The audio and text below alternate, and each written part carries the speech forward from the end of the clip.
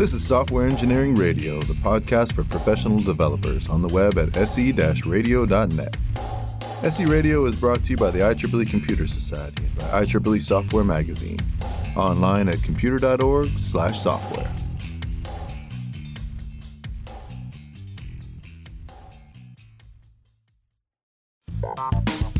Developers, take your marks. It's time to upgrade your data platform to InterSystems Iris. It's time to deliver complex mission-critical applications in the fastest route possible.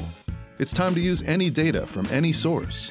It's time to embed analytics and create interactive user interfaces. So what are you waiting for? Choose your language, choose your tools, choose your environment. Collaborate, build faster, and deploy more efficiently. Done and done. Tomorrow's next breakthroughs are waiting for you today. InterSystems Iris Data Platform, the fastest way to build applications. Ready, set, code. Start coding for free.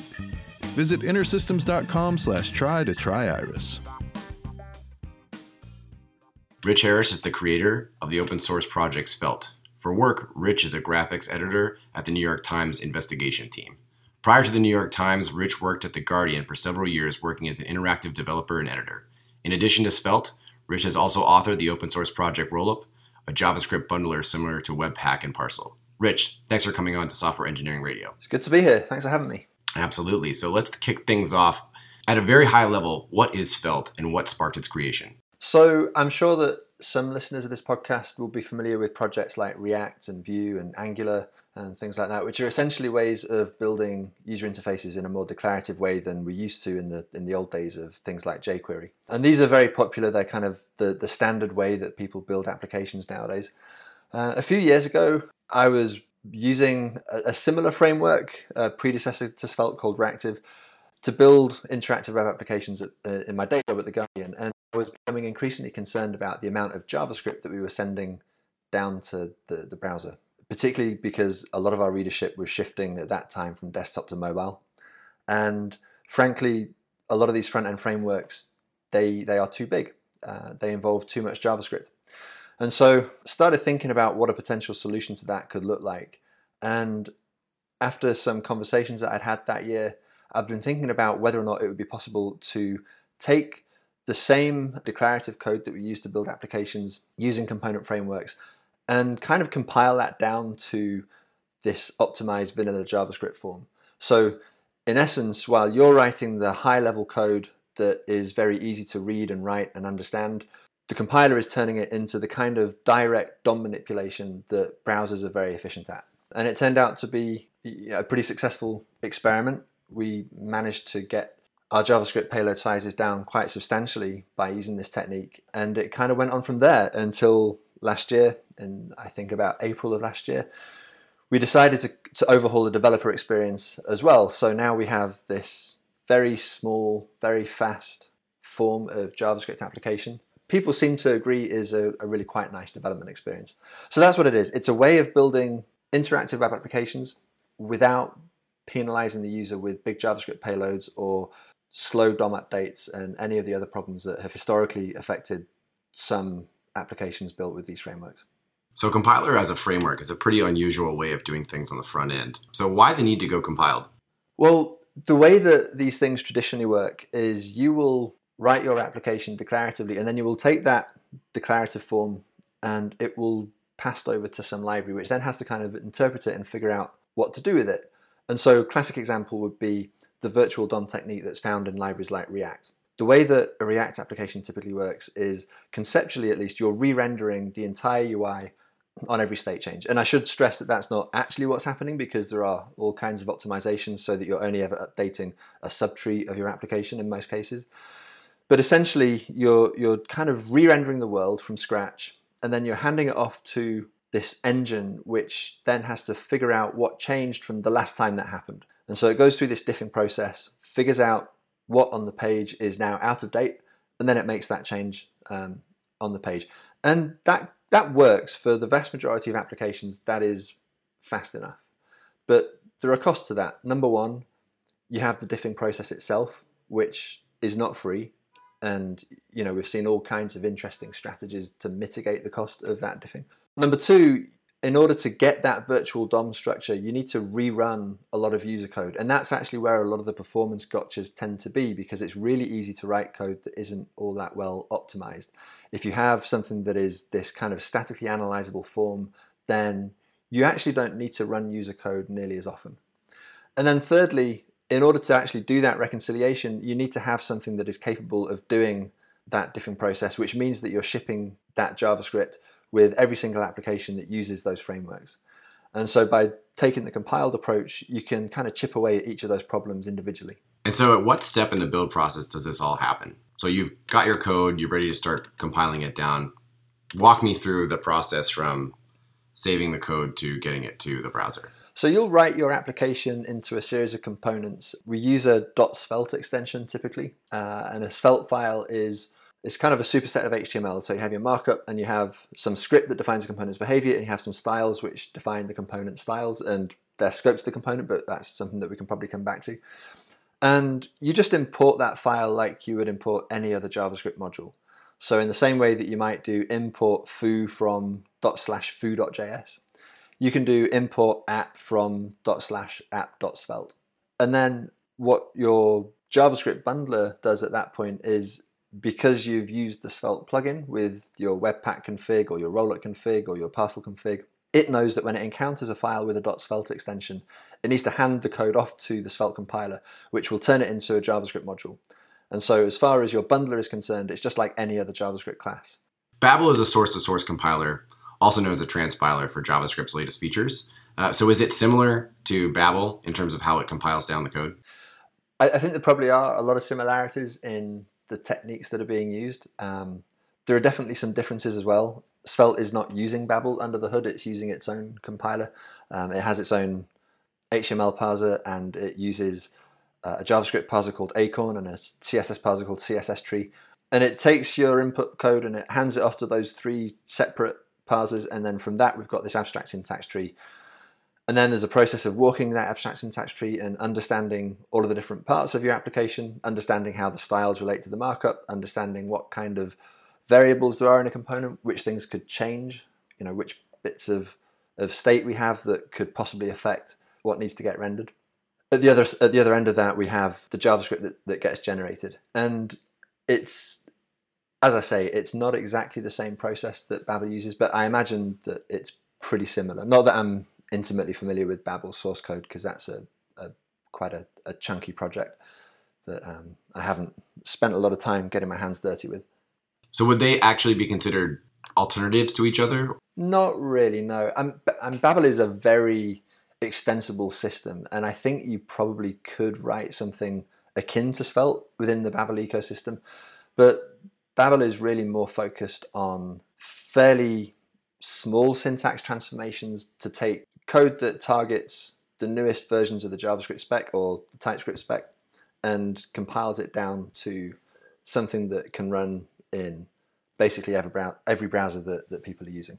Whereas Svelte is doing something different. It's taking your declarative code and it's turning it into something that is a completely different type of program. It's turning it into imperative JavaScript. So even though you can kind of look at a piece of markup in a Svelte component and you can trace it to the JavaScript that ends up getting generated by the Svelte compiler, it's not like we're just doing a little bit of syntax transformation here, a little bit of syntax transformation there. We're actually completely rewriting the code, or not even rewriting, we're generating a program from scratch based on the blueprints that you, the architect of the program, have provided.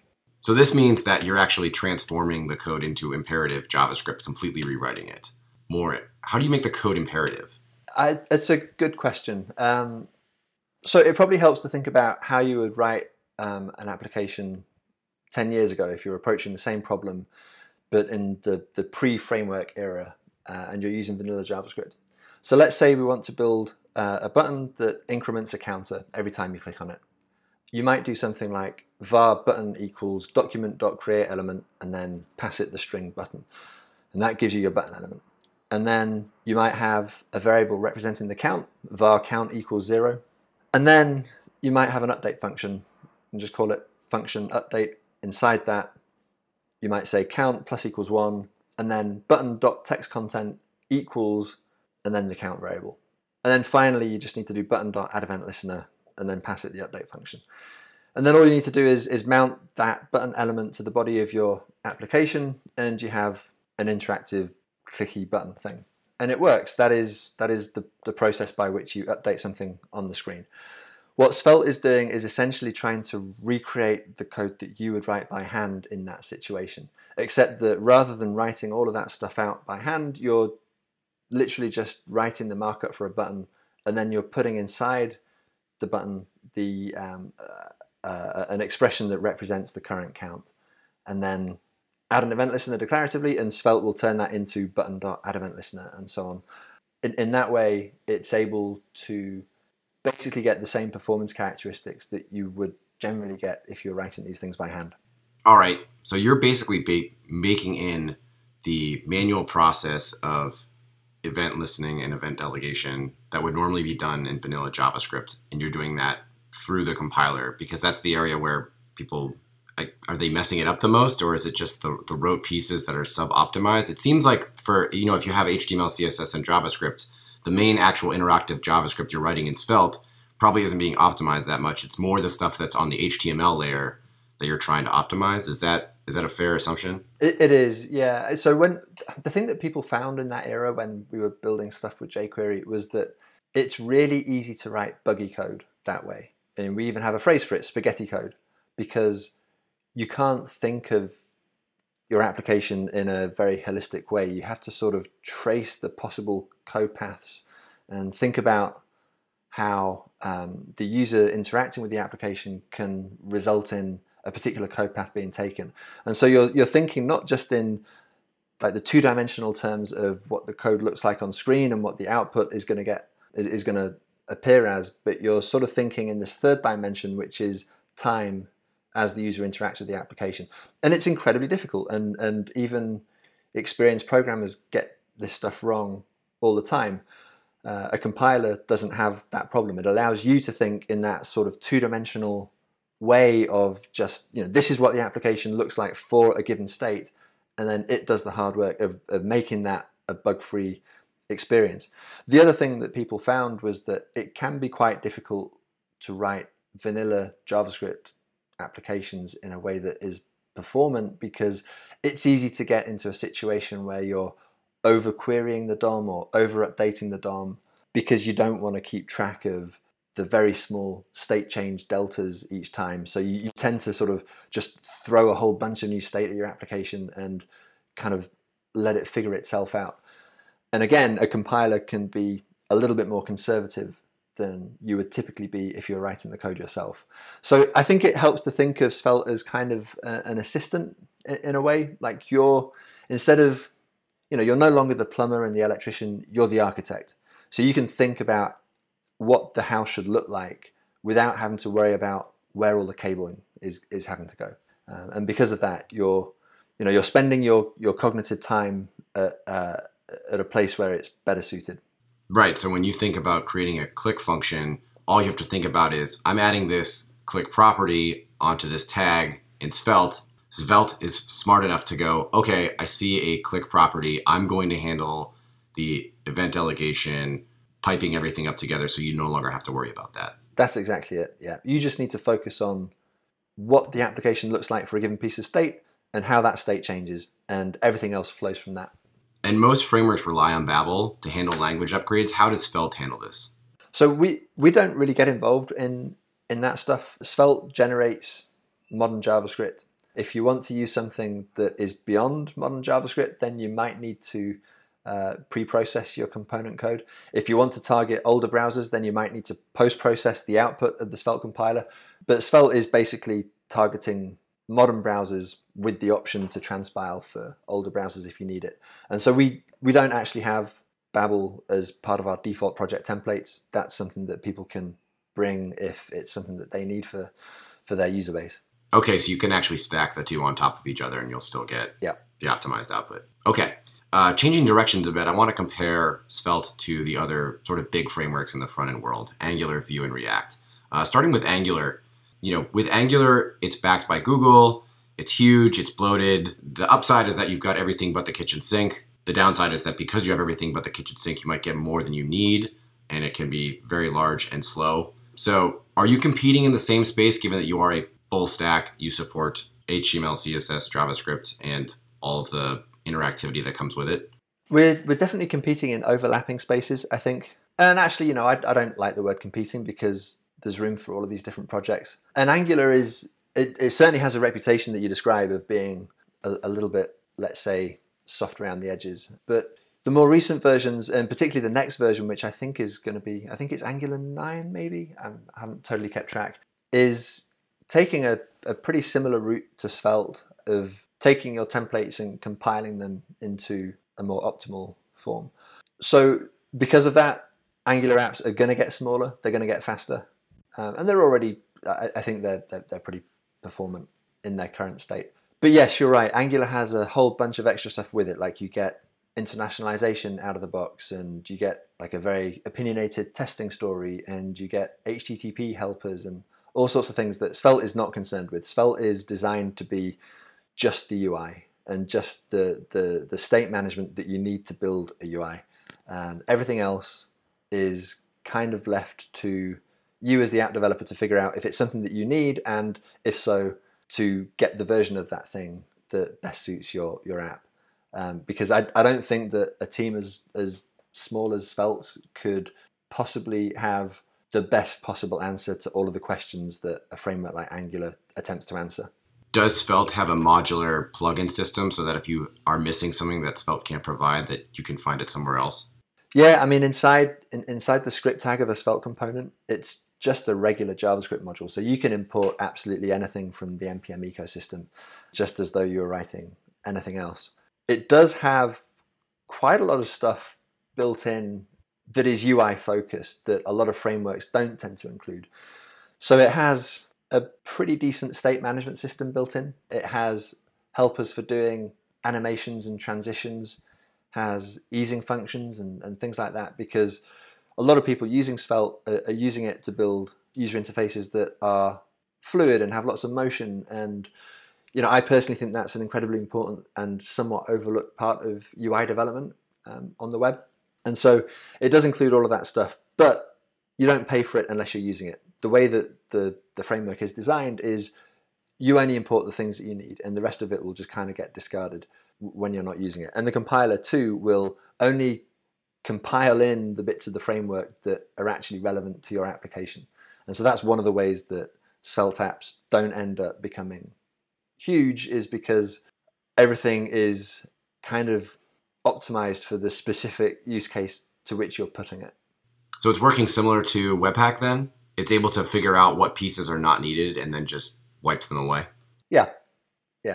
I mean, to put it more accurately, it's generating JavaScript that a JavaScript bundler knows how to tree shake. Okay, so it's acting as both a compiler and a bundler in a sense. It's not acting as a bundler. No, there is a one-to-one correspondence between your components and the JavaScript module that Svelte generates. As far as the bundler is concerned, it gets handed a bunch of JavaScript, because that's how bundlers work. They have a series of transformations which take some input code and turn it into JavaScript, and then the bundler's job is to figure out how those pieces of JavaScript interrelate. Svelte does not get involved in it. Having said that, one thing that we occasionally talk about is whether it would be possible to generate even smaller, faster code if Svelte, the compiler, had a kind of a bird's eye view of your entire application rather than focusing on each component in isolation.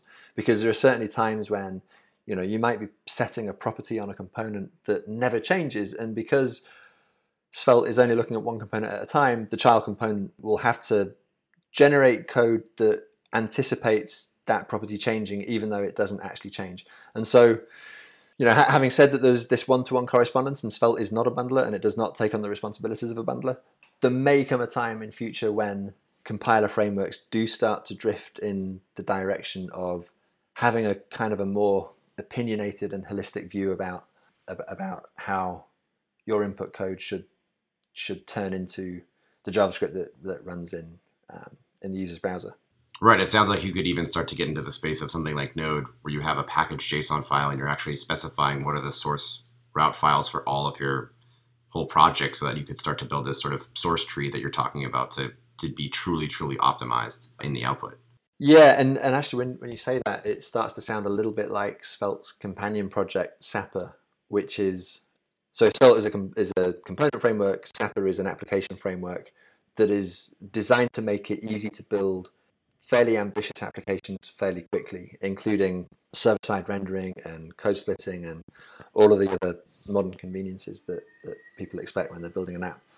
And it kind of does that. It takes the same mindset of trying to generate code that is optimal for your component and generating code that is optimal for your application. It will look at your folder structure, which it interprets as a routing structure or routing structure for the Americans, and it will actually generate a router on demand based on the routes that you have in your application, which is a little bit different to how these things work elsewhere. So yeah, it's a mindset that I think has a lot of different avenues to explore, and we're just kind of beginning to understand what some of those avenues are. So getting back to the other framework comparisons, just to sort of transition out of Angular, one of the frameworks that seems most comparable to Svelte is Vue, because they're both lightweight, fast, and independent. Mm-hmm. So why would someone choose Svelte over Vue given the similarities? It's a pretty good question. So Svelte has some fairly clear advantages over Vue 2 in terms of performance, and particularly for smaller apps in terms of bundle size. Some of those advantages are going to be less pronounced when Vue 3 comes out, because Vue 3 is actually starting to do some fairly similar things to Vue in terms of compiling Vue components into optimized JavaScript. So it's really, I think, going to come down to a matter of personal preference in a lot of cases. When I look at Vue components and Svelte components side by side, you tend to notice that the Svelte component is quite a bit smaller, because we've developed this, it's basically a language that allows you to express a user interface in the most concise way possible. Vue, because of its history, it doesn't allow you to be quite as concise. So you have to write a little bit more code when you're writing a Vue app. But on the flip side, if you're using Vue, then number one, there are a lot more Vue jobs than there are Svelte jobs. Number two, the ecosystem is much bigger. Number three, it's arguably better supported. It has a larger core team, and if you're stuck with a problem in your Vue app, then it's more likely that you'll be able to find a relevant Stack Overflow answer, etc. So, I prefer to write Svelte code. I'm not going to be switching to Vue 3 because I prefer the development experience of using Svelte. I prefer the priorities that the Svelte project has, but Vue 3 is going to be a really compelling choice, and I think that we're probably going to see definitely at least some movement from the React community over to the Vue 3 community, because I think it starts to address some of the concerns that the React folks have had. And people should be pretty excited about the prospect of having all of these things to choose from. Speaking of React, React is arguably the largest framework in the front-end space. So while with Angular... Not arguably, incontestably. With Angular and Vue, they're really sought as the alternatives if you're greenfielding a project, whereas React is the de facto standard. So for someone who's using React, it's more likely the case that they're being convinced to move to Svelte rather than being on sort of the same plane with Angular and Vue. Yeah. If you are a React developer, what are you doing to convince your manager, your team lead to start using Svelte as an alternative? I genuinely don't know. I'd be interested to hear what people are saying in that situation. I would again point to the source code comparisons. I find that on average, when I rewrite a React component as a Svelte component, it tends to be about 40% smaller. So you're writing code in what seems to me to be a much more efficient way. And when you're writing less code, you're not just saving yourself time, you're not just giving the next person who reads the code less to do, but you're writing a more stable application, because there's a pretty direct correspondence between the lines of code that you're in your app and the number of bugs there are. And this is a thing that applies across languages. There isn't a whole lot of science on it, but the literature that I have looked at suggests that any code base is going to have a certain number of bugs, and that number grows super linearly as code size grows. So if you're using Svelte instead of React, you will be writing less code. your application will probably be smaller, especially if you're using code splitting. It will almost certainly be faster. And you don't have to worry about CSS in JS or anything like that because it's all kind of built into the framework. Same with state management. You don't need to figure out how to use a particular state management system inside your React app because it's already kind of built in. So I think there are some pretty concrete advantages that Svelte has over React. On the flip side, again, there's a ton of stuff that is really, really great about React. The ecosystem is huge. There's so many exciting projects that people are building around React. There's a project called React 3 Fiber, for example, by the author of React Spring. You put those two things together and you can build these incredibly rich 3D WebGL apps using your React skills. We're trying to do the same thing in the Svelte ecosystem, but it's nowhere near as developed because we don't have the benefit of a huge community of React developers all trying to build on top of all of the territory that React has made available. So, if people are building React apps, then they shouldn't feel under any pressure to switch away from them because it's a pretty great framework and it's not going anywhere. But, if you're starting a new project, then I would definitely say take a look at the alternatives because there are some, I think, pretty substantial advantages. Developers, take your marks. It's time to upgrade your data platform to InterSystems Iris. It's time to deliver complex mission-critical applications in the fastest route possible. It's time to use any data from any source. It's time to embed analytics and create interactive user interfaces. So what are you waiting for? Choose your language, choose your tools, choose your environment. Collaborate, build faster, and deploy more efficiently. Done and done. Tomorrow's next breakthroughs are waiting for you today. InterSystems Iris Data Platform, the fastest way to build applications. Ready, set, code. Start coding for free. Visit intersystems.com/try to try Iris.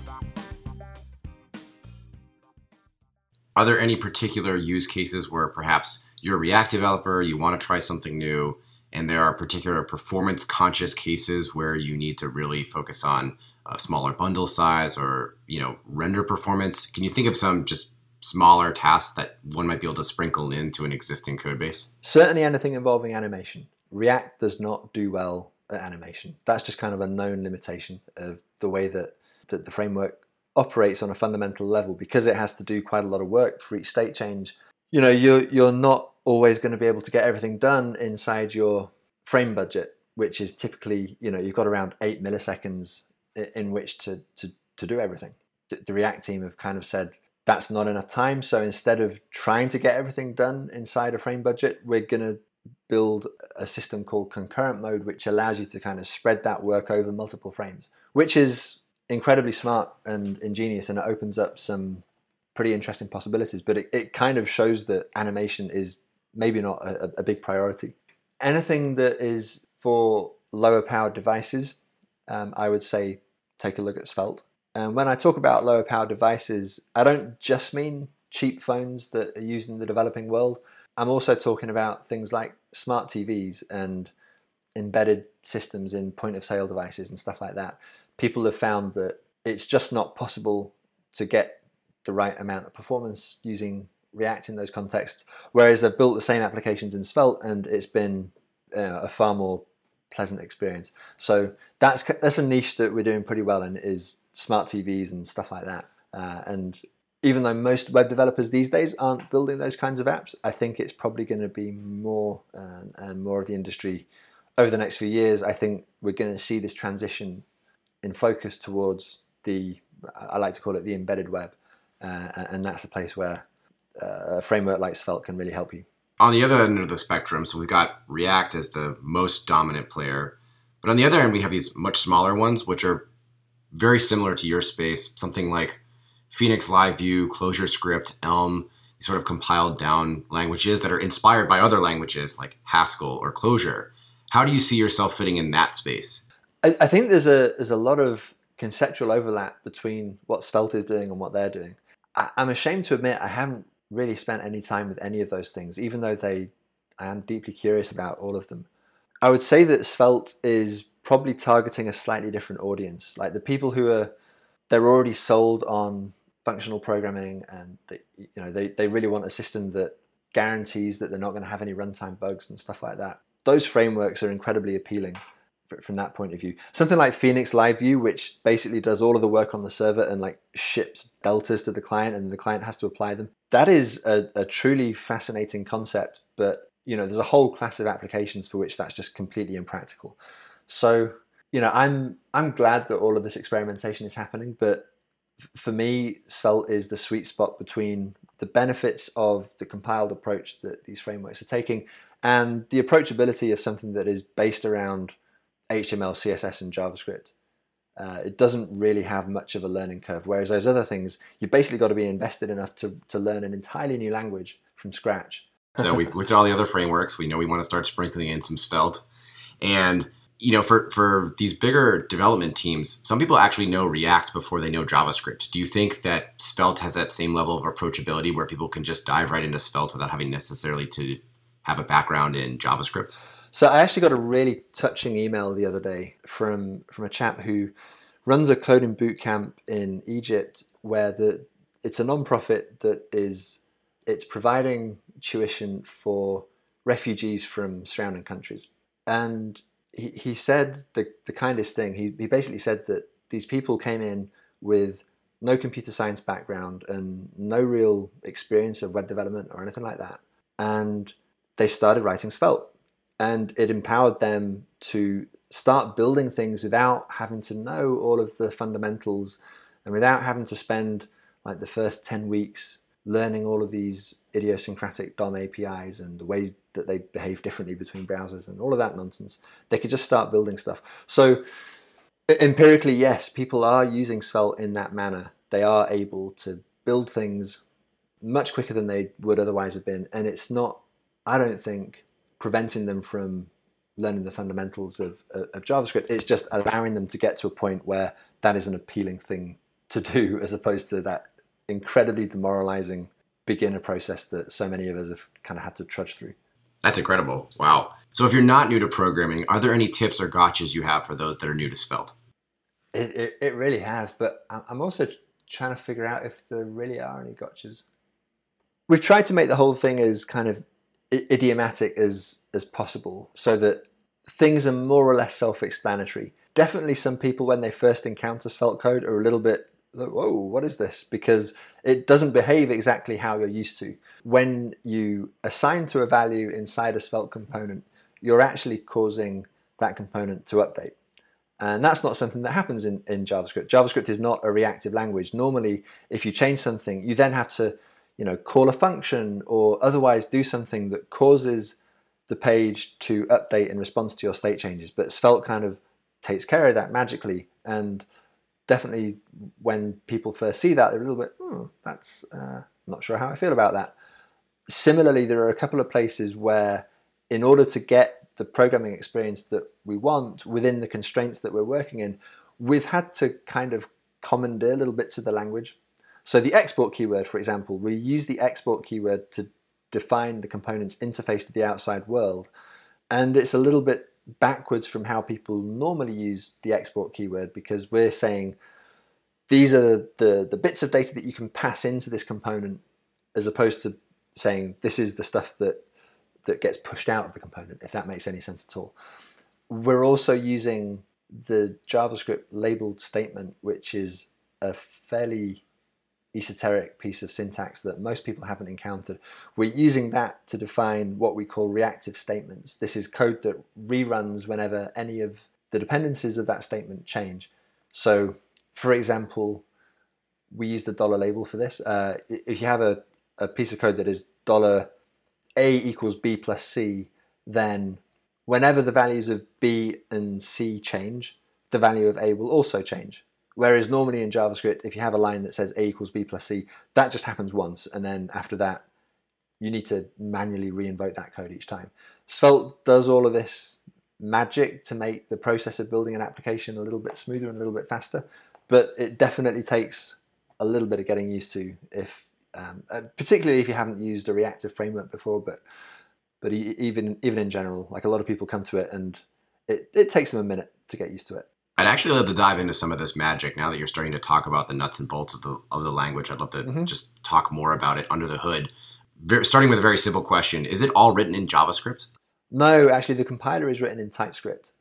I'm a big TypeScript fan myself. I try and write TypeScript almost exclusively over JavaScript these days, which is ironic because Svelte at present doesn't have good TypeScript integration. If you're writing a Svelte component, then you're writing JavaScript, you're not writing TypeScript. And that's one of the things that we really need to get around to pretty soon because it's one of the most requested features is better TypeScript integration. Okay, and is the core code of Svelte a compiler in the traditional sense? So it has a parser, a lexer, an AST, all those kinds of things? How is it laid out architecturally?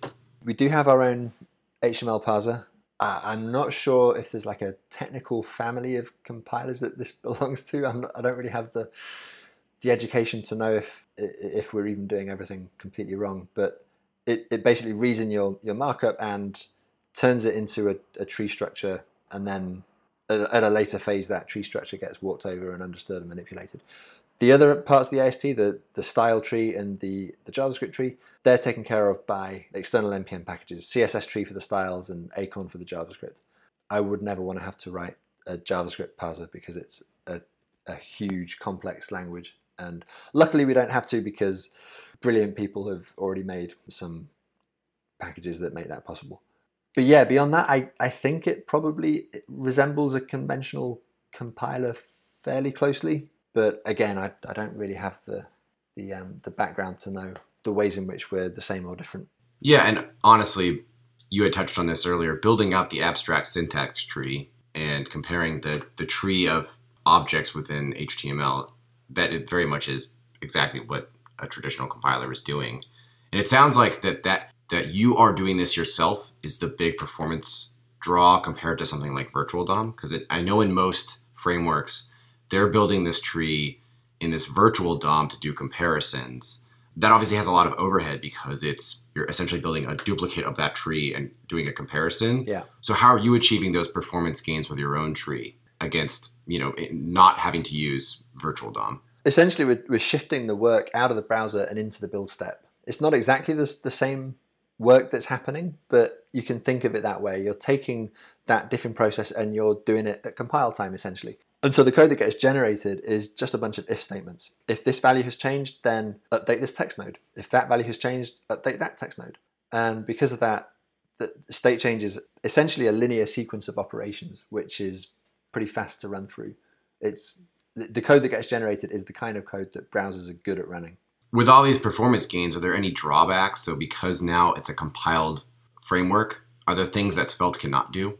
There are, in the sense that because components have to be statically analyzable, you can't just put anything inside an expression inside your markup. It has to be something that is going to get turned into text. Whereas with a virtual DOM, there's this really interesting property, which is that your UI is just data and your data is just UI. These things are kind of one and the same substance.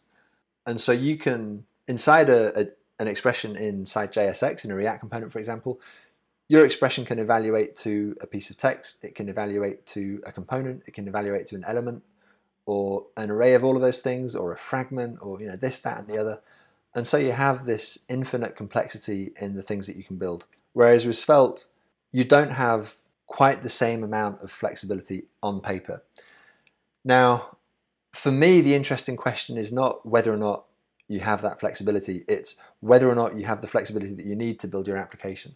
And so far, we haven't encountered a situation where there's something that you can do in React that there isn't also a very easy and idiomatic way to do in Svelte.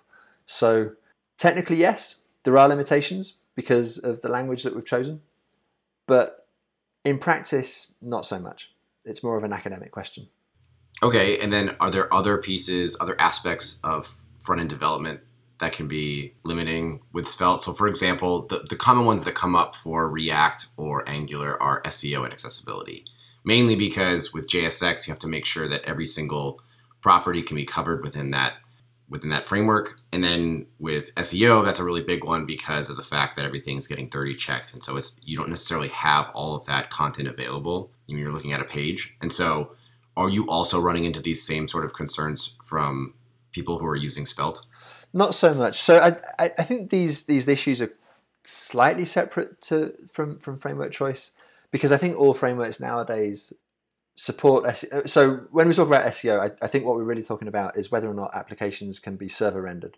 Because in the model that the web development community has been flirting with for a bit, the single page app model, where you essentially have a blank page and then JavaScript just kind of squirts everything inside that blank page, that historically has not been great for SEO, because historically search engines didn't really know what to do with that. And that's changing a bit.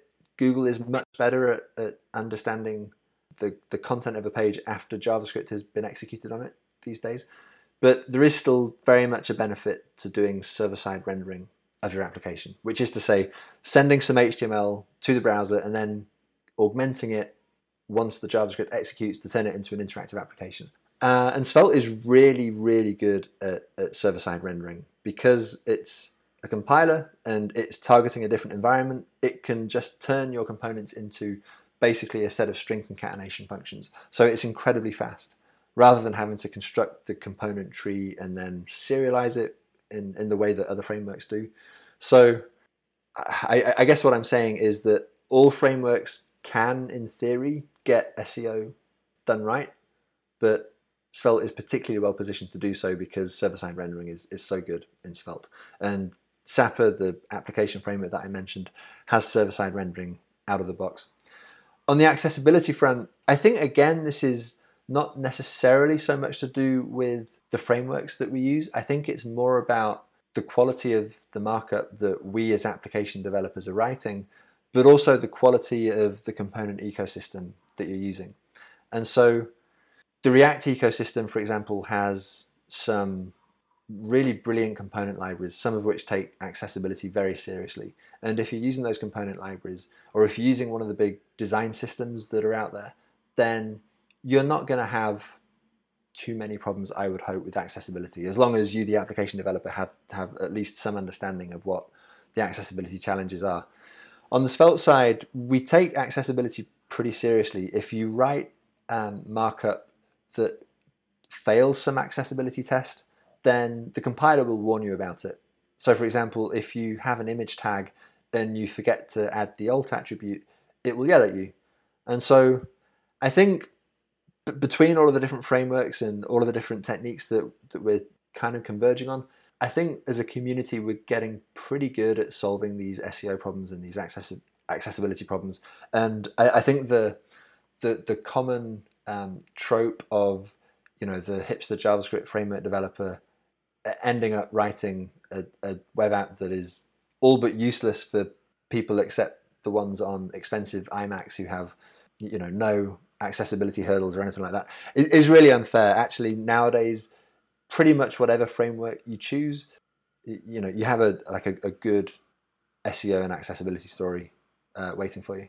That's actually pretty surprising to hear, that Svelte is that robust in its compiler and giving its compiler warnings. It almost sounds very similar to the way that you can provide all those configurations with TypeScript. Are you planning on creating a very robust sort of compiler warning system that spans across things simply beyond the framework? Not beyond the framework. I mean, we're really focused on making sure that your components are written as well as they can be. But this is one of the great things about being a compiler, because we're not shipping this code to the browser, because it all just lives inside your node modules folder. We can include features that other frameworks would balk at. And accessibility warnings is one of those things. Like it just wouldn't occur to you to include accessibility warnings in the core of a framework. Right, and that's exactly what surprised me. Right, yeah. And that's a good thing, though, I think. I think we need to have more of that available to developers so they can be aware of these things. Yeah. So are there other aspects of the framework for your compiler warnings that you're also including? If you could just run through some of those, it'd be cool, because I didn't realize that accessibility was one. Are there others similar to that, like in performance? I think that's the big one. Certainly we have things like unused property warnings, unused CSS selectors is another big one. Because the styles in your component being looked at in the context of the markup for that component, we're able to say that, this selector over here, you've got some styles for the selector, but you're not actually using that selector anywhere in your markup. So you should get rid of it. And at the same time, the compiler will itself get rid of it so that you're never actually shipping any unused CSS to your users. That is another pretty neat feature that you can't really get without a compiler. And I guess there are probably some ways that we could maybe figure out ways to have performance fine-tuning tips emitted by the compiler, but that's it's not something that we have currently. Are you getting a lot of performance gains from that unused CSS? I feel like in this front-end community, that's the biggest one. Everybody feels like that's a super hard problem to tackle, but if you can get that right, you can save so much. I mean, so many pages, if you look at them through like Google Lighthouse, they'll say that you're not using 99% of the CSS that you have bundled up. So is that actually helping application developers with that feature? I mean, I think it must do, but I've had this experience so many times where, before Svelte, I had this experience so many times where I would write some code and my colleagues would write some code and we weren't sure what the CSS that the other person had written was doing. And you don't want to delete it because it's so hard to tell what effect a piece of CSS has because it's all inherently global. And so you have this phenomenon of the append-only style sheet, right? You never delete CSS. You only ever add to it unless you get to the point where you've realized that you've got 200 kilobytes of the bloody stuff and you need to start over. Because styles in Svelte are component scoped, you just never reach that problem. And so I think it's probably fair to say that a Svelte app will typically have less CSS than most apps, purely by virtue of the fact that you're not writing anything that you don't need. And then I also want to just touch on this lightly before we move off the framework internals. So you had mentioned this earlier. Testing is another big one. Yeah. How is it tested? And are bugs introduced by the compiler? Are bugs introduced by the compiler? Yeah, I wish I could say that they never were, but all software has bugs. And there have definitely been times when we've released a new version of the compiler and it has introduced bugs into people's code. We're usually pretty good about fixing those quite promptly. But yeah, I can't claim that we're perfect in that regard. Testing, it's kind of like testing anything else really. Because the compiler is just turning your component into a JavaScript class, you can test it in the way that you would test any other JavaScript class. I think this is something that we've been criticized for as a community. We don't have a really opinionated solution around testing. Like we don't have inside our default project template like a boilerplate that you can just kind of start filling out with your own tests.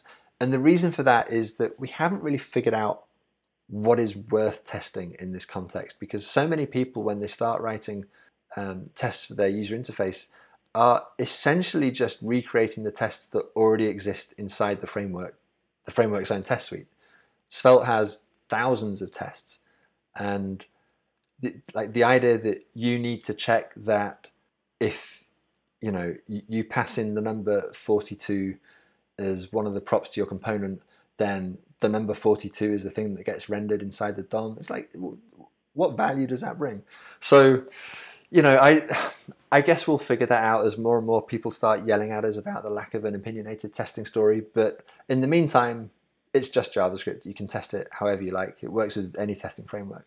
People use it with Jest. People use it with Mocha. People use it with, Svelte testing library from Kent Dodds' suite of testing libraries. There are ways. There's plenty of ways. So switching gears, I noticed that back in April you released version 3 of Svelte. Yeah. How was it received? What are the big changes that were part of version 3? It was received incredibly well. We really stuck the landing that time around. We've been working on it for a very long time, and we've been kind of talking about it in our own community and hyping it up, and people were starting to get excited. But it was at that stage the Svelte community was very small. But then in April, it was sort of a confluence of things. We launched version 3. There was a video from a conference that I'd attended where I'd spoken about Svelte in Israel. You Gotta Love Front End, which is a really wonderful conference. There was a podcast episode and there was a blog post. All of those things kind of came together in the perfect Hacker News launch post. And so for the people who like to read about stuff, they could read the blog post. People who prefer to listen, they had the podcast. People who prefer to watch videos about this stuff, they had me standing on stage in Israel waffling for half an hour. And so because of that, I think we kind of hit all the different targets simultaneously, and we kind of generated this wave of hype, and we've been riding it ever since. It was really good. Not really through any kind of planning. It was all just very fortuitous. And I don't know if it's something that we'd ever be able to repeat, but it really worked well for us. The big change was really around the developer experience. We essentially redesigned the component authoring experience from the ground up. Before that, we'd been constrained by some bad API design decisions that I had made in the very first version of Svelte. And for Svelte 3, we really kind of said, what would happen if you were to design the component authoring experience from scratch? What would it look like if you just threw away all of the constraints that you normally have to work with when you're designing a component framework? And Svelte 3 was the result of that. I should say it was very largely inspired by the release of React that included React hooks, because that kind of changed people's perceptions of what authoring could be like. Writing a component with React hooks is much nicer than writing a component with React classes. Svelte 2 we thought was nicer than React with classes, but React hooks kind of raised the bar, and we wanted to try and clear that bar. I think that's a great point that you touch on here, which is that, and you also touched on this earlier, you don't need to necessarily see these frameworks as adversarial or in competition of each other. Definitely not. Like you just said, you were inspired by it, so it's helping. Every single group is getting lifted up because of the changes they're making. So they're all pushing each other to help the web move forward in the right direction. And so that actually makes me think, you had said earlier that Vue 3 is going to be a very big release because it's going to provide a lot of the features that people are looking for in these sort of smaller frameworks. Is there anything from Vue 3 that you're seeing that's now getting you more amped up for the release of Svelte 4? Like, what are the things on the horizon that you're seeing from these other frameworks that are inspiring you? Well, Vue has always had really good TypeScript integration, or not, maybe not always, but for a long time it's had really good TypeScript integration, and I definitely want to steal that at some point. The other thing that I'm looking at quite enviously is React Suspense, which is not yet stable, but a lot of people are talking about React Suspense and the thing that that's going to enable, which is to make it much easier to deal with asynchrony in components. At the moment, it's quite easy to build an application that has a bunch of loading spinners, for example, or flickering when you switch between tabs if something needs to be fetched over the network. And the React team have really been focused on solving that problem because it affects the product that they're using it for, Facebook. And so that's something that I would definitely like to look at stealing. But you're right, all of these frameworks do learn from each other a lot, and I genuinely believe that a rising tide lifts all boats. And it's kind of funny when we see people on Twitter doing the whole framework war thing, and like people are fanboying over their particular thing, because the reality is we're all kind of friends to a large extent. Like I was in London a couple of weeks back, and I managed to get a pint with Dominic Ganaway and Sunil Pai on the React team, and we're all kind of just sharing ideas back and forth, and it's very collegial. So yeah, that's one of the nice things about working on the web, I think, is that people who are natural competitors do feel like it's appropriate to share ideas and share notes and really try and solve these problems from different angles, but ultimately we're all trying to solve the same problems, and we're all ultimately on the same team. It's nice. With all that inspiration for the next version of Svelte, do you need help with any of it? What's the best way for someone to contribute to the project if they're new to open source, or if they're a seasoned vet but they want to help contribute to Svelte? Oh wow! With our issue list is pretty substantial at the moment. We definitely do need some help triaging things. But it's a little bit of a difficult code base for someone to kind of dive into on a whim. But if people are motivated to get to grips with the code base and understand how it works and start helping to merge pull requests and close issues, then they should definitely come by our GitHub organization, which is github.com/SvelteJS. They should come by our Discord chat room, which is svelte.dev/chat, redirects to a Discord server. And start talking to us about what they could bring to the project. Everything is volunteer based. We don't have like a formal team structure. We don't have a corporation behind us. Everything is kind of done on a best effort basis, which we like. We all have lives, and everyone is by the same token welcome to come and be part of the project. And we'll make sure to link to those URLs in the show notes after the show. Rich, is there anything else you want to touch on? Any other closing thoughts? No, just that, this is a really exciting time, I think, to be a web developer. We're kind of in a place now where we can start to think seriously about what we want the ideal experience of using the web to be like.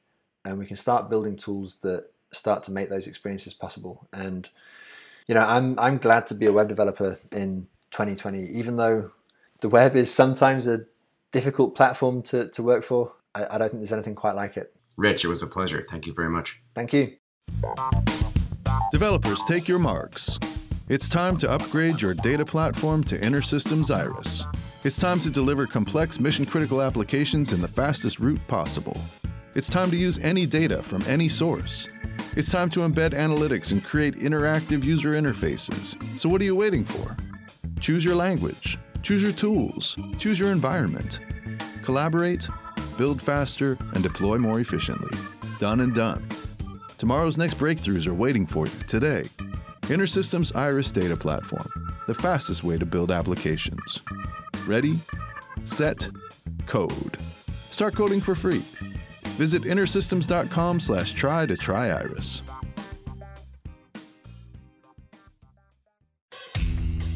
Thanks for listening to SE Radio, an educational program brought to you by IEEE Software Magazine. For more about the podcast, including other episodes, visit our website at se-radio.net.